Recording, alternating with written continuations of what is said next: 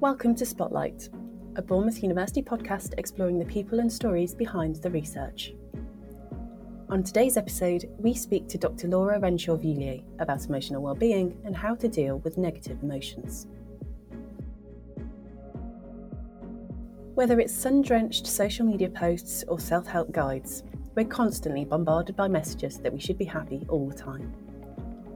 But life isn't perfect, and expecting constant happiness can actually be unhealthy. When we try to suppress them, negative emotions can become more overwhelming, and we might turn to harmful behaviours to make us feel better. Dr. Laura Renshaw-Villiers has explored how we can better understand, accept and manage our emotions. I spoke to Laura to find out more.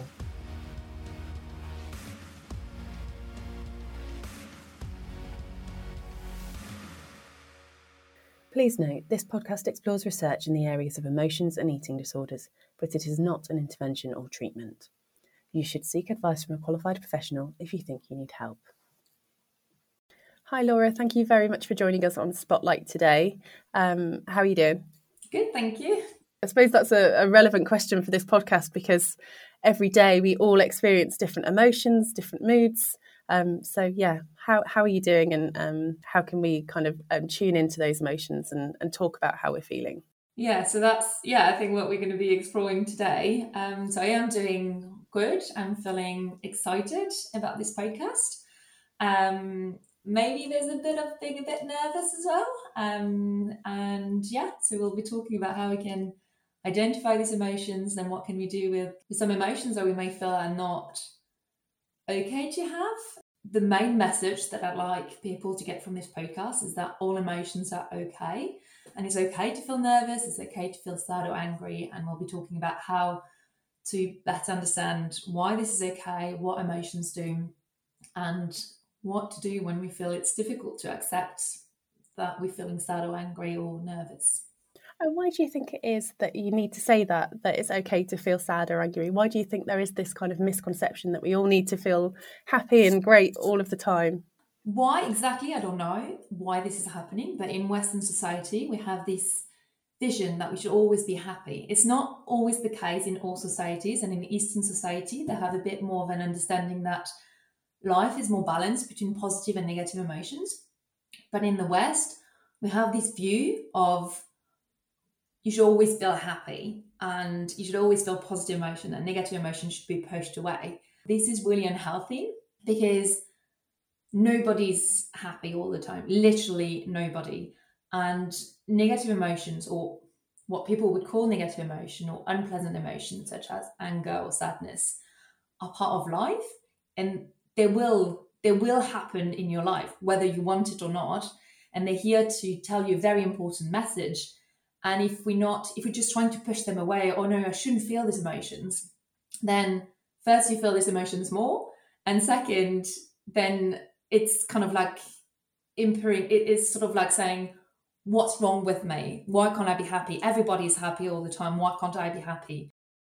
And what role do those unpleasant emotions play? I'm sure everybody who's ever felt angry or sad would wish that they never had to feel that way again. But actually, do they play a really important role in our well-being more generally? Yeah, so emotions are here to tell you that something needs your attention. So an emotion is sort of like a reaction to a situation in the environment. So for instance, I'm recording this podcast and I'm excited to be sharing kind of my knowledge about emotion. And this is, that shows I'm excited, and then that kind of pushes me to go out of my way to make things happen. But equally, if someone tells you that your pet has died, then this is normal to feel sad. And what you're going to do is you're probably going to cry. And then that's going to tell to other people that you need social comfort, and you need like somebody, by showing that you're crying, is going to communicate with somebody that you need some comfort, and that's going to help you feel better. If you're angry, that tells you that there's a situation that you're not happy with. For instance, you come back after a long day at work and your housemate hasn't done the dishes, that will make you feel angry. But then that tells you that something needs changing, and then it's valid to feel angry.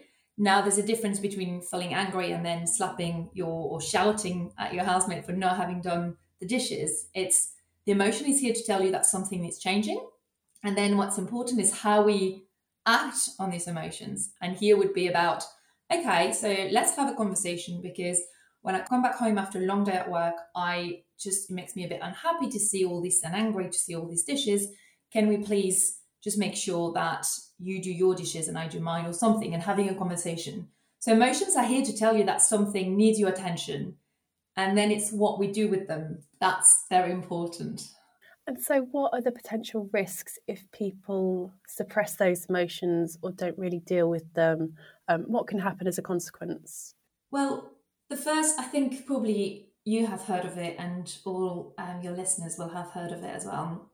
If I'm telling you not to think of a white bear or a pink elephant for 1 minute, all you're going to think about is that white bear or this pink elephant. So when we're trying so hard to be, I'm not feeling angry, or I shouldn't, and trying to push it away, what happens is that it comes back full force, and then also you're not dealing with it. So then it means that you're kind of like pushing everything away, and then you've got this kind of unpleasant feeling of, I don't know what's wrong, and I'm just kind of generally feeling just meh and just not feeling great, but you haven't identified the emotion and you haven't dealt with it, meaning that then you can't kind of move on with it, and being able to pinpoint it, okay, I'm feeling angry, and the situation is I've had an argument about the dishes at home, or like whatever the situation. But by being able to pinpoint to the emotion and the situation, then that helps you solve the situation. But if you're just pushing it away, then you don't know what you're feeling, and then you don't solve the situation that requires your attention. And do you find people then kind of come up with unhealthy coping mechanisms, things like drinking alcohol or trying to kind of avoid those emotions in other ways? Your work also looks at the role emotions play in eating disorders as well, so maybe you touch on that. Yeah, so we know that people who have an eating disorder find it difficult to identify their emotions. So they find it difficult to say and to identify in themselves and to describe, I am feeling excited, sad, angry, or anything. So that's already something that's difficult. But even when they can identify how they feel, they have difficulties managing their emotion in a healthy way. And it's not entirely clear why. And I'll come back to that in a second. But what happens is then that to help them manage these unpleasant emotions, some people may decide to, well, not consciously decide, but may realize that by stopping eating, then they kind of numb themselves and they numb everything, and they don't feel emotions as intensely as when their brain is more nourished and more able to cope. So that's one sort of way, which is seen mainly in anorexia nervosa. And then in bulimia nervosa or binge eating disorder, it could be more about feeling this kind of ball of unpleasant emotion, but they don't know what it is. They can't identify it. They don't know what to do with it. And then one way in the short term to help them feel better is to binge, which is eating a large quantity of food, and then purging, which means kind of making themselves sick to kind of get rid of all that food that they've eaten. And that makes them feel like, oh, I can breathe again. And that kind of makes all the emotion go away.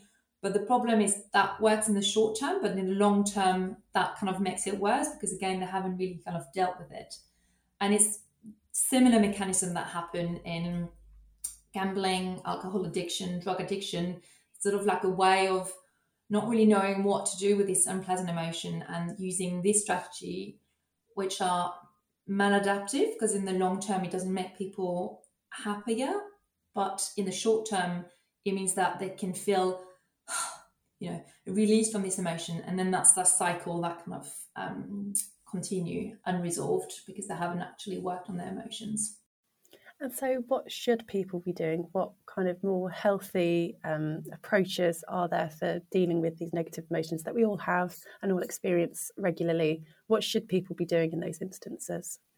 So I think there's so many things to do, but the first thing is sort of like to acknowledge that your emotions are valid and it's okay to feel this emotion. And I think that's the first bit that a lot of people find it difficult because of our society, because maybe we were told, just stop crying, just boys don't cry, or things like that.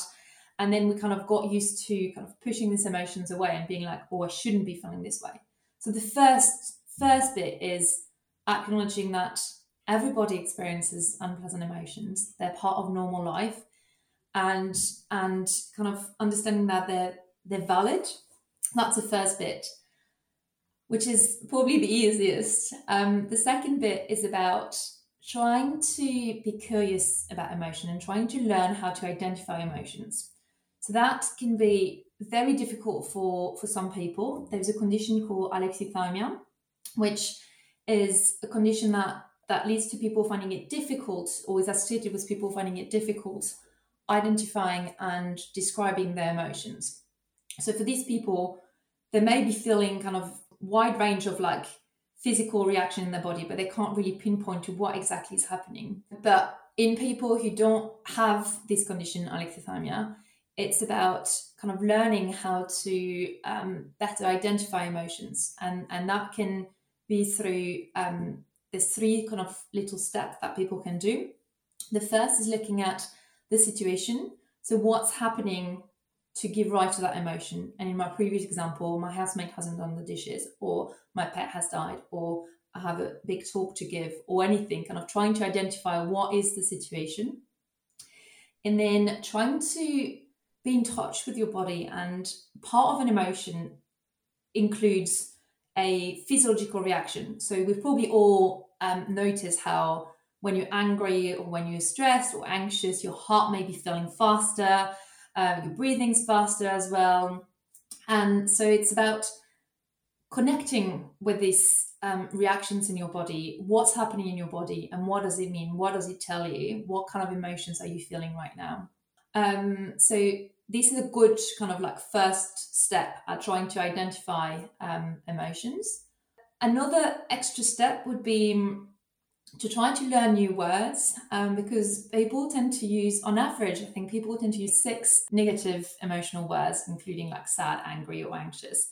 But there's so many, I think it's 3,000 or even 6,000 words in the emotional language in English.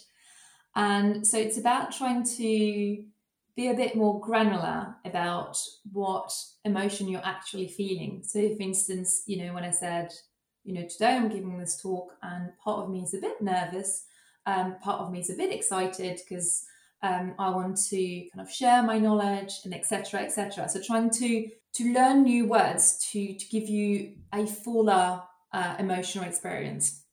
So that's the first step in trying to better identify emotions. And I have this analogy, which is how helping identify emotion can be really helpful, because you may be thinking, well, okay, fine, I can identify how I feel, but so what? But you can try and picture it a bit like a balloon that has loads of confettis inside. And when you don't deal with it, the balloon is growing, and you've got all these little confettis with all these little emotions, but you don't know what they are. And it grows, and suddenly you haven't dealt with it and it explodes and hurts everyone, you and other people around you. But by trying to identify emotions, you kind of split that big balloon that's about to explode into smaller little balloons, and then you just pick one. So I'm feeling all these emotions, because that's also something that I haven't really discussed, but people never, or very rarely, feel just one emotion at the same time. It's usually mixed emotion, like feeling excited but a bit nervous at the same time. And so trying to pick one of these emotion, one of these balloon, and trying to be like, okay, fine, now I'm going to deal with that one. So that can be really helpful to identify and to pinpoint what emotion you're feeling. So that's the first step in identifying emotions. And then what can we do once you've identified that emotion? Another step would be not to judge. And that's linked to my first point about accepting that emotions are okay. And it's about not judging, because what happens when we're judging, then we have something called secondary emotions, which is an emotion on top of an emotion. For instance, you may be feeling angry at your housemate for not having done the dishes, but then you may be feeling guilty for feeling angry. Or I shouldn't be feeling angry, like, he's having a hard time, he's split up with his girlfriend, and I shouldn't be feeling angry. And then you feel guilty over feeling angry. And you can add so many more emotions, and then you may feel anxious about feeling guilty over feeling angry. So by judging our emotion, we're kind of adding an extra layer of complexity onto the emotional response. And it's about once you identify that emotion, I feel angry, or I feel sad, I feel upset or nervous, it's about being, okay, that is the emotion and I don't need to judge it. That's here to tell me something, to kind of bring my attention to a situation that needs my attention. And what do I do with it now? And so it's about accepting and not judging that emotion. And then the next step is about managing this emotion. So you've identified it, and then you've accepted that, yes, this is kind of like a valid emotion. I don't need to judge it. But then what do we do with it when in the moment we feel like really anxious about giving a talk or something? Like, what can people do? So there's many different strategies, and actually what's really important is to understand that what works for one person may not work for someone else. So what works for you may be very different to what works for someone else. So for instance, if you feel anxious, for some people it may be, okay, so I'm just going to go for a walk and listen to classical music and take some deep breath, or go to the forest and, look at the trees, and that's going to help me. But for some people, that will not calm them. That may make them feel even more anxious, and they'll be like, oh no, I need to go for a run, or I need to listen to rock metal music very loud in my living room. So everybody's very different in what helped them feel better. The one strategy to kind of like help people manage unpleasant emotion is called reappraisal or reframing. So it's sort of like trying to look at the situation from a slightly different perspective. So sort of like using a slightly different pair of glasses to look at the same situation. But rather than being, for my talk, for instance, or, I'm feeling really nervous about it. What if I say something stupid? What if I can't explain what I mean, etc.? Is trying to look at it from a slightly different perspective and thinking, well, it's a great opportunity for me to explain my work, and actually I'm feeling a bit excited about it. So that's called reappraisal. But reappraisal can be quite difficult if you're not used to doing it. And also in the moment, sometimes the emotion is too intense. And also something that I have to say about reappraisal is that it's not about just viewing the situation from a different perspective and just thinking, I shouldn't be feeling nervous and I'm just going to look at it with rose-tinted glasses and I should just be feeling excited. But it's about, yes, I am feeling a bit nervous, but equally, this podcast is giving me the opportunity to explain my work, and that is exciting. So just trying to view it from slightly different perspective. Could you see any positive outcome out of it? But it doesn't mean that you should ditch your negative emotion. And also, as I said, that can be quite difficult to do if you're not used to doing that, or if the emotion feels too intense and you're in the moment and you feel like your heart's beating too fast, you're sweating, you don't know what to do. And then for some people, when that happens, when the emotion feels really overwhelming, using a reappraisal can be really unhelpful because they feel like, oh, but I can't do it. And then they feel, what's wrong with me? I can't even use this strategy. And then they may kind of revert to their habitual behavior, which may be self-harming or binge eating or alcohol abuse. So in this situation, when you may feel that you're about to give in to this habitual and maladaptive response, then distraction can be really useful. So to distract you from engaging in something that may harm you. And then again, my example earlier about, going for a walk or listening to loud metal music or having a bath or doing your nails or doing a crossword, anything that can kind of distract you and kind of let the emotional wave go. Because that's something I haven't really covered yet, but emotions are really short. An emotion lasts on average 90 seconds. That's really, really short. And you can think of it a bit just like a wave or a bit like the weather, it's sunny or it rains, but it eventually kind of passes. And same with the wave, it goes and passes. So it's keeping that in mind, that you're not going to feel like that forever. And while you're still feeling with all your very unpleasant and difficult to manage emotion, you may use distraction technique to prevent you from engaging in harmful behavior. But while these can be really useful to prevent people engaging in harmful behavior, this doesn't really help deal with the emotion. You're just kind of distracting yourself from that emotion. So this is not something to use repetitively, and it's good in the short term to help you.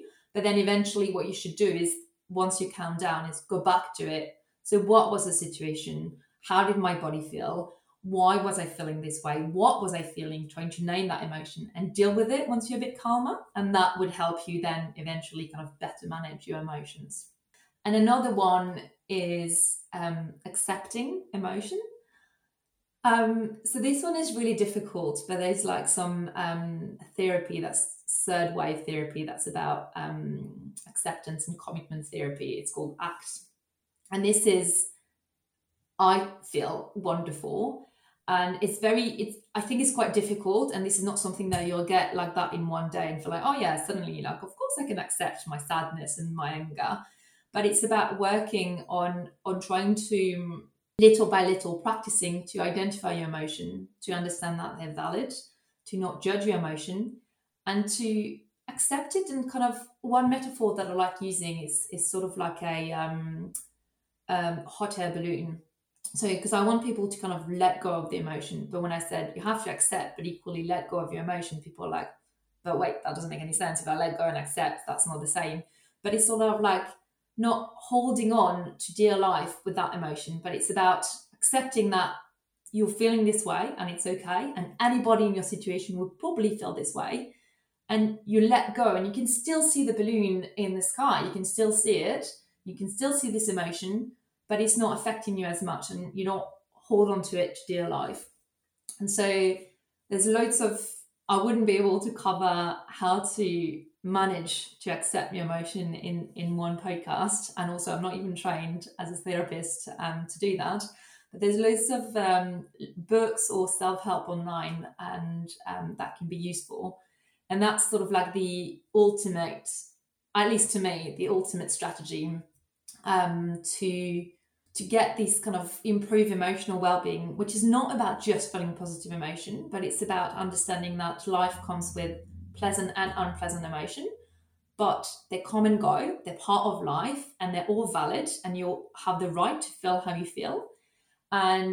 But kind of like accepting it, not pushing it away, but letting it go, and understanding that that's just part of life. I suppose this might be a good point to just mention that while things like anger and sadness are part of that kind of normal spectrum of emotion, if you're feeling that way all the time, then maybe that's the point at which you should seek kind of professional help or go and consult a medical professional. Yeah, definitely. Recently, because I've been researching emotions and mental health and mental illness for such a long time, it's so clear to me how they are not the same things. But recently, someone was saying, oh, but wait, emotions and mental illness, they're not the same things. And it's like, no, not at all. And an emotion, even unpleasant emotion like sadness or anger, are part of normal, natural life. But when you're feeling so sad that it's all encompassing, that's preventing you from enjoying everyday life, from going out with your friends, from doing any activity that gives you any pleasure. If you don't have any pleasure in life and all you feel is constant sadness, this is not normal. And then you should seek professional help. Same for anxiety. It's completely normal to feel anxious before giving a talk, before doing something new.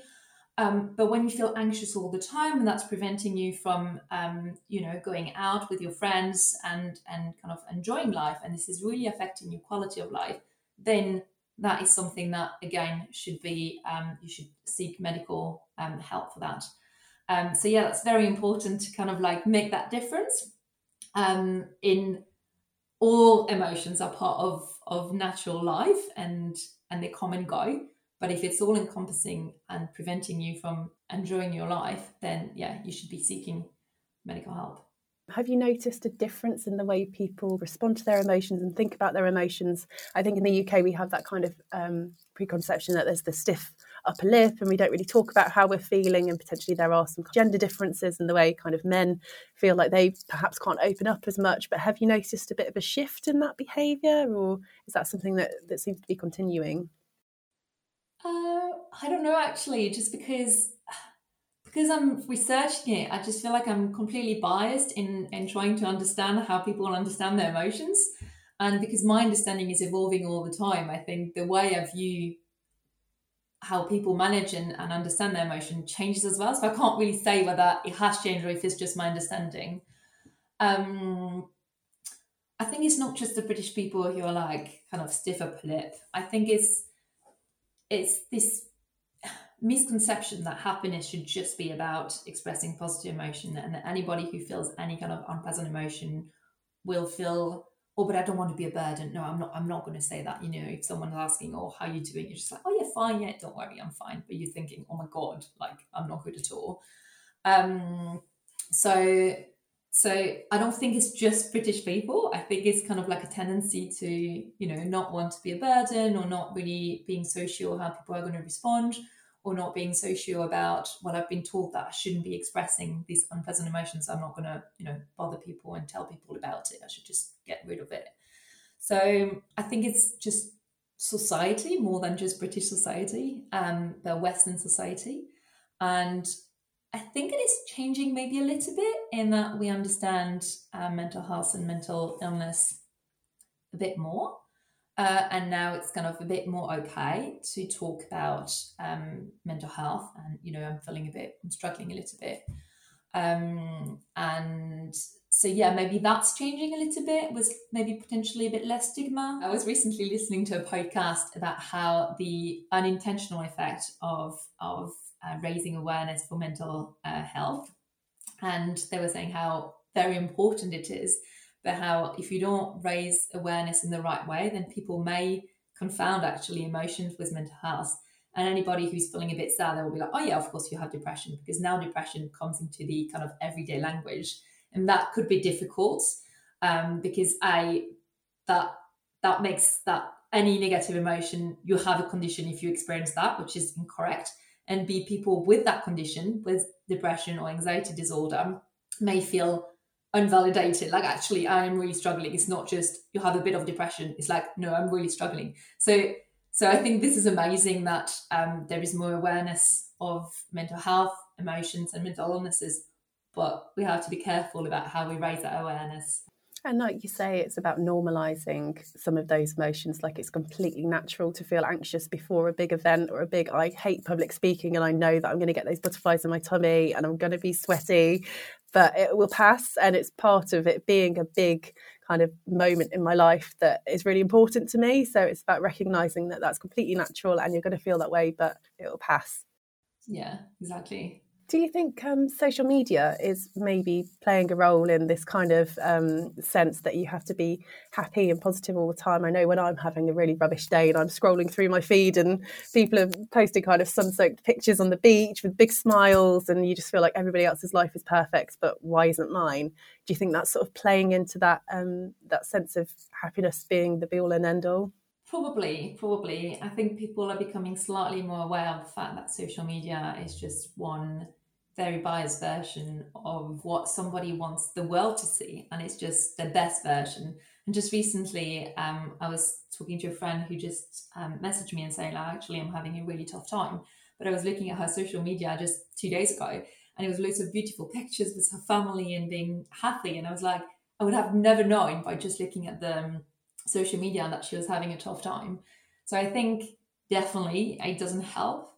For instance, I don't even have an Instagram account just because I can't really see the point. I just find it fake, to be honest, that you're just presenting a version of yourself that's just kind of curated, that's beautiful. And I'm really much against it, because my whole work is about, the real world is messy, and it's yes, sometimes you feel happy, but sometimes you don't feel happy, and it's also okay. But of course, you're not really going to post pictures of yourself feeling miserable. So I do think that, yeah, that has a big influence. And I think this is not my area of research, by the way, but I think, for teenagers who may not have the understanding that people are just presenting a curated version of themselves, that can be really damaging, and just feeling like, what is wrong with me? Why am I feeling, sadness, anger, all these emotions that I don't know what to do with? Why are these people not feeling the same way? And actually they're just not showing it. And I think that can be really damaging to teenagers. Yeah. And so how would you define happiness? Is it about feeling that full rainbow of emotions and kind of coming out of the other side of it? What would happiness mean to you?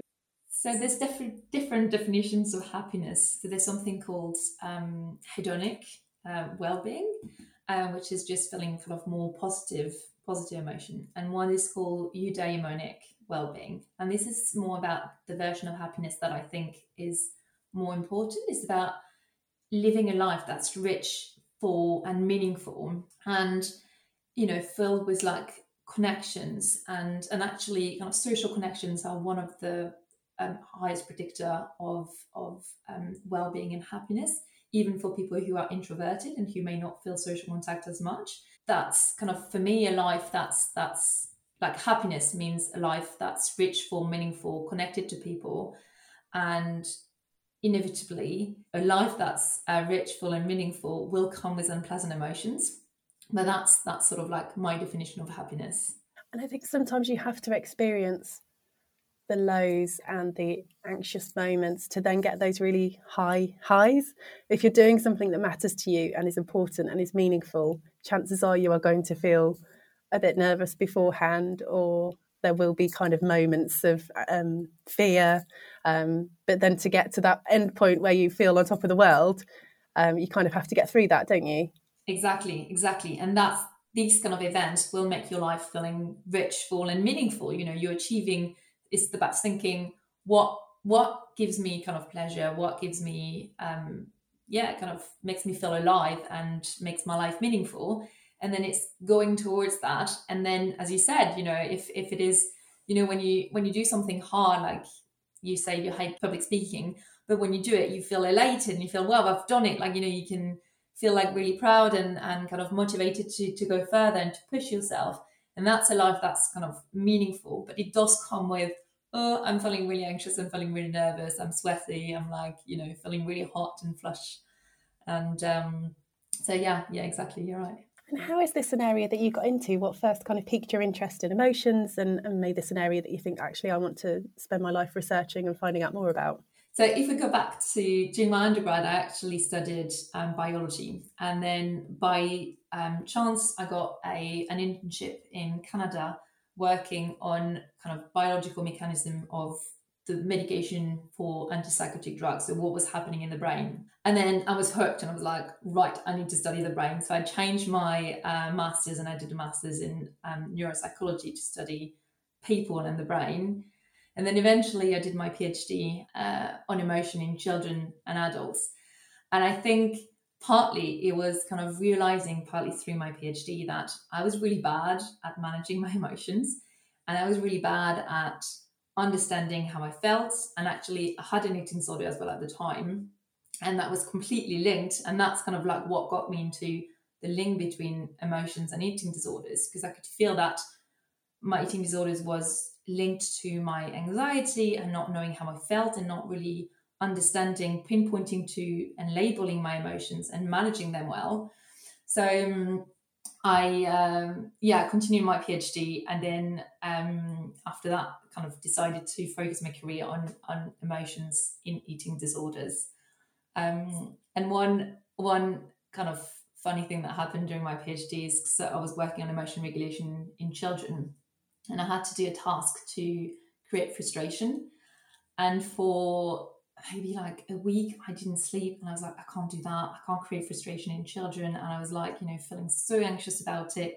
I went to talk to my PhD supervisor, and he was like, can you remind me what your PhD is about? I was like, oh, emotion regulation. He was like, well, go and regulate your emotions and come back to me. And then, you don't need to feel so stressed about it. And then the moment I kind of like took the time to understand why I was feeling so anxious about doing this research project, then I felt so much calmer. And then eventually it was completely fine. The children were fine, but it was kind of like proof that I was really struggling at the time managing my emotions. And I think that's why really I got into it, trying to understand why am I feeling this way and trying to spend my life kind of helping people. Because now I feel like I've come so far, and now I'm really good at identifying my emotions and at managing them. And now I want to help other people achieve the same. And what's next for you? What are you working on at the moment? Quite a few projects. But with my team at Bournemouth University, we've developed an intervention to help people understand emotions and label their emotion and manage their emotions. And at the moment, it's for people with an eating disorder. So I'm trying to get funding to get that intervention through the NHS. Another part of my project would be to kind of do similar kind of intervention for teenagers, where I know that through school, like there are some talks about what emotions are and kind of helping people with their emotions. But in the teenage years, I found that it can be really confusing with all the change in hormones and the change in how the brain processes emotions, and not enough is being done. And I think that if you give help to children or to adolescents before they develop a mental health condition, I think that could be really valuable. And trying to explain, emotions are normal. Think of it like a wave or like the weather, and kind of like doing psychoeducations. I think that could help people better understand and manage their emotion, and then they may not need to go to use harmful behaviour to manage these unpleasant feelings. If you've been affected by any of the issues discussed in this podcast, please speak to a qualified professional. Thank you for listening. Join us next time on Spotlight, or subscribe on SoundCloud, iTunes or Spotify to hear more from Bournemouth University.